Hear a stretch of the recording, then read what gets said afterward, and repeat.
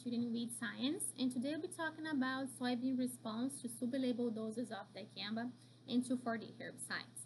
So as session goes, we want you to recognize the most typical differences between dicamba and 2,4-D injury on soybean plants and understand the impact of sublabel doses of dicamba and 2,4-D on soybean symptomology and yield. So just to start off, here what you see in this slide is a dose response study using dicamba herbicide. So we start with this up in the top left hand corner with a full label rate of dicamba on a non-dicamba tolerant soybean. And from there, each one of the pictures come across the slide is half of the rate of the previous soybean plant. And this will continue down to the second row and then to the next slide, finishing where we have 1/16,000 of the label rate of dicamba. So as you can see here, even at the lowest rates, we are still seeing some sort of symptomology. So soybeans are extremely sensitive to even low doses of dicamba herbicide and really one of the crops that we have to be super cautious when making applications, how we're going to handle the products if you don't want to see any kind of symptomology. Now, other thing, if you look at closely, any dose lower than 1/1000 of the label rate, while we are getting some symptomology, the symptomology seems to be very, very uniform in terms of the response on that soybean plant. So while the dose might be considerably different, we do see a fairly uniform symptomology on that soybean plant. So to further illustrate that, I've got here two plants. So the plants of these two soybeans, they were exposed to dicamba, and both of them were on the previous slide that I just showed you. So if you are really paying attention, you will know which of these had a higher dose, right? And if you look at it and think about it a little bit, you might be saying, well, the left one looks a little worse than the right one, or the right one looks a little worse than the left one. But really, the point here, the thing that we are trying to illustrate is that although the one on the left, on the left, had twice the dose of the one on the right side, they are very similar in terms of symptomology. So if you look at again, here you have another example, two plants that look very similar. You can see all the symptomology, particularly in the new growth at the top of the soybean plant here, either in the first picture or in the second picture. And both of these plants, again, were exposed to dicamba, and we are using two different doses here. And in this case, this one on the right-hand side had 16 times as much dicamba on it compared to the first one. So the first thing that we need to know when you're evaluating or looking at dicamba drift on soybeans is that there is a wide range of doses that will cause symptomology. And a lot of those doses are going to be very similar in terms of the symptomology that they will cause. Okay, so the next point here that I want to illustrate is that there is a lot of herbicides on the market. So some of them are going to cause symptomology similar to dicamba or 2,4-D, and some of them are going to cause symptomology quite different from 2,4-D and dicamba, and some of them are not going to cause any symptomology at all. So it really depends on the dose, the time of exposure, and the product we are talking about in terms of the response that we are going to get. So if you look across here, we can see anything from Enlist 1, Enlist Dual, dicamba. So all those herbicides, they are growth regulators. So they all are going to have very similar symptomology. But when we look at just because we've got leaf cupping or twisting or things like that, it doesn't mean it's necessary dicamba. It doesn't mean it's not either, but we have to be very cautious about how we are going to diagnose. And the other thing we want everyone to recognize from this section is that when we talk about dicamba symptomology, we do have a very flat response. And so just because 10% of the field use rate, one of product causes symptomology, another product may not cause the same. So for example, if you look at glufosinate, so Liberty herbicide here, when we get 10% of the label rate of this herbicide, those soybeans look fairly healthy, right? We don't see much symptomology from that compared to other herbicides, for example. So every product, every environment, every herbicide, and every dose is gonna give us a little bit different response.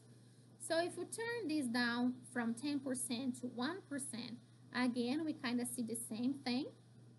So here we have Liberty again, and we are not seeing any symptomology. For example, when compared to Dicamba, where Dicamba at 1%, we can see definitely some cupping, twisting, and a pretty strong symptomology that is going to be very apparent in the field. So the next couple slides, we are going to show or just an illustration of what you would expect from an on-label application in terms of drift. So this is a deposition curve using Dicamba herbicide with a TTI 11004 nozzle at 40 psi. And what you see is how much drift we have starting at 25 feet down and working our way out to 400 feet downwind. So this is a fraction applied, so you can see we are at 0.01% applied even at 25 feet downwind. Okay, so if you think about that in terms of what it might look like on that soybean field, this is what the plant looks like at 25 feet downwind. And this is what happens with the plant at 450 downwind. So very flat deposition curve, but at very low doses, we're gonna get symptomology all the way across the sensitive field if we spray right up to the edge of the field. So that is why those buffer zones are very important, and why we say when there's a downwind sensitive crop, it is a do not spray situation, because we're gonna see that symptomology no matter how well we follow the label requirements in terms of application restrictions. Okay, so with that in mind, I will show you some of the results from a study that we conducted in Nebraska during the last 2 years across 3 locations. So we used 2 herbicides, Dicamba and 2,4-D, and we used 5 sub-label rates compared to the field use rate. So we have 1/10, 100th, 1,000, 1/10,000, and 1/100,000 of the label rate, plus untreated plants that were not exposed to any dose of either herbicide. Okay, so for this study, we used 7 different soybean varieties, so you can see the information about them here. So we have 3 that were glyphosate tolerant, Roundup Ready soybeans. We have 2 that were Roundup Ready 2 yield soybean, and then we had 2 Liberty Link soybeans. For this study, we used a plot sprayer. So with this plot sprayer, we have independent booms, and to avoid any sort of temp contamination, we used the TTI 11003 nozzle to make the applications, and plants, the soybean plants, non-Dicamba tolerant soybean plants, were exposed to different doses of those 2 herbicides when they were at the stage of R1. Okay, so before moving to the results, I just want to show you the most relevant differences in terms of symptomology between Dicamba and 2,4-D herbicides. So what you see here is a Dicamba injury at 20 days after treatment using 1/100th of the label rate. And what you see that is most typical for Dicamba injury is that you see cupping, so you have cupped leaves. And also we have like a whitish to yellow leaf tip, as you can see on those 2 pictures on the right hand side of the slide. And in terms of apical meristem depth, we're gonna see this only when using the highest dose of 1/10th of the label rate.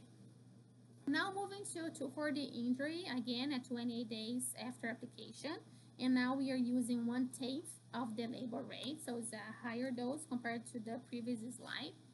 And then what is most typical for the 2,4-D injury is that symptomology that you can see here that you call leaf strapping. So you can see, you can notice parallel lines in here which is very typical from a 2,4-D injury. And in terms of apical meristem death, they continue to grow even at the high dose of 1/10 compared to a Dicamba injury, for example. Okay, so here we have the results. We have the injury results and final impact on yield.